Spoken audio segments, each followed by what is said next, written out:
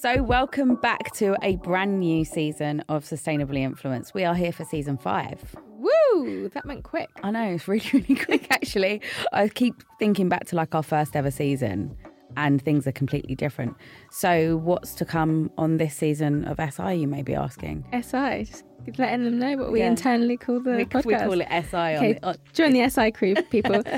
So this season on Sustainably Influenced, we've upped our levels a bit. We've gone a bit more professional. We've got a new home, got a podcast producer.